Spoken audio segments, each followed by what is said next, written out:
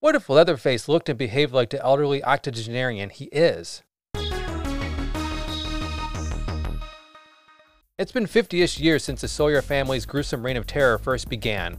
Half a century since the so-called Leatherface and his twisted family of murderous maniac cannibals struck fear into the hearts and minds of millions. The end of the Vietnam War happened after the first Texas Chainsaw Massacre film was released in 1974. 8 presidents have taken office since Sally Hardesty barely escaped a grisly death. Yet somehow Leatherface is still alive and well, and he's ready to carve up dozens of affluent Zoomers. Problem is, Leatherface is 50 years older, but his body aged at about half that rate. He's quite spry and suddenly quite clever for someone who's about 20 years into retirement and supposedly incapable of caring for himself. Apparently eating people is a half-baked fountain of youth. But don't worry about such things as simple math and common sense because nostalgia. Oh man, Netflix Chainsaw Massacre sucks.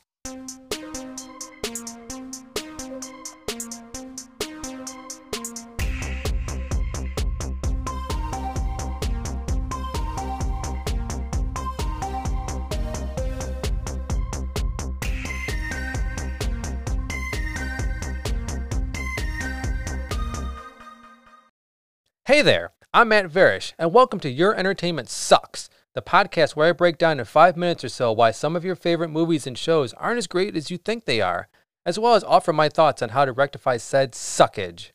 Beware, there are spoilers ahead. Out of the gate, I'm going to be upfront with you all. I was not planning on watching another sequel, soft reboot, or whatever this disaster of a film claims to be, nor was I aware another one was even being made. I stopped watching this movie series after Matthew McConaughey and Renee Zellweger starred in the vomit-inducingly awful Texas Chainsaw Massacre: The Next Generation. A couple reboot attempts after the 90s were mildly successful, but I'm a purist, and I just couldn't bring myself to watch any of them. So why did I subject myself to Netflix Chainsaw Massacre, you might ask? Morbid curiosity played a role, but mostly I was drawn to the fact that this film was supposed to be a direct sequel to the original. Much like Halloween 2018, Netflix Chainsaw Massacre ignores every subsequent sequel to give us a modern-day take on the original after the passing of many decades. Now, it mostly worked for Halloween because of its attention to detail, Jamie Lee Curtis's performance, and John Carpenter's fantastic score. Chainsaw 2022, however, has no returning actors, they're almost all dead, and it completely misunderstands what made the original a cult classic. Netflix Chainsaw Massacre follows a group of 4 young, well-to-do social media influencers making their way to the middle of nowhere, Texas, in the hopes of gentrifying a dilapidated ghost town. They're idealistic, virtue-signaling caricatures of what this film thinks Gen Z looks and acts like. The lead pair force an elderly invalid woman into homelessness as they legally eject her from her vacant orphanage. The shock of this has her succumb to her demise. The only other resident there, a hulking figure whose face we never truly see, rages at the loss of his old caretaker. Mayhem ensues. Look, I have no problem with the simple horror slasher plot. God knows I love the genre, and they can be a lot of fun to watch, laugh at, and munch popcorn to. But the original Texas Chainsaw Massacre is a beast of a different variety. That film is a visual descent into madness, placing the viewer into the shoes of a helpless young woman who is tortured and barely manages to escape being mutilated and eaten. An unsettling soundtrack and jarring sound effects leave the audience on edge. Strangely enough, it is almost bereft of any blood and gore, allowing for our minds to interpret the horror of what was transpiring on screen. I mention all this because Netflix Chainsaw Massacre completely ignores everything that made this 1974 original a cult classic. This sequel is a cartoony, blood-soaked splatterfest pretending to be a serious successor to its legendary counterpart. It turns Leatherface into a superhuman Jason Voorhees wannabe when he was merely a deranged cook who wasn't even respected by his much crazier brothers.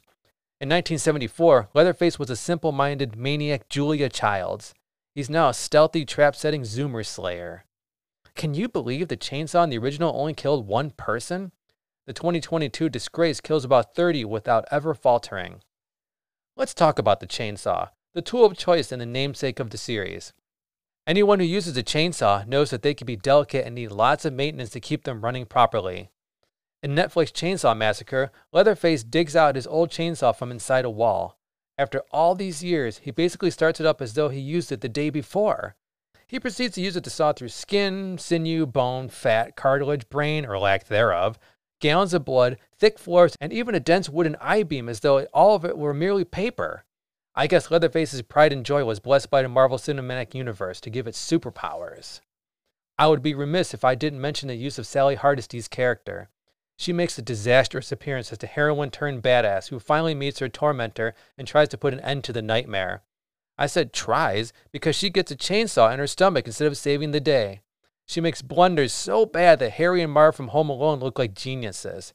Her impact was nil and a complete waste, much like this entire movie. So, what would I have done differently? Obviously, I never would have made this in the first place. However, I could maybe see a story where a group of real crime podcasters investigate the Sawyer family 50 years after the original events, assuming that everyone is already dead, only to discover that finding an elderly Leatherface is still more than they can handle. But nah, leave a good thing alone. Thank you for listening to this episode of Your Entertainment Sucks. If you liked what you heard, I hope you'll subscribe and leave a 5-star review on Apple Podcasts or wherever you download and listen to your favorite shows. I'd appreciate the gesture. Your Entertainment Sucks is brought to you by Night Apple Creations, a multimedia production company from the minds of yours truly and Stephanie Varish. It specializes in books, art, videos, and audio. Stop on by and have a look around at nightapplecreations.com.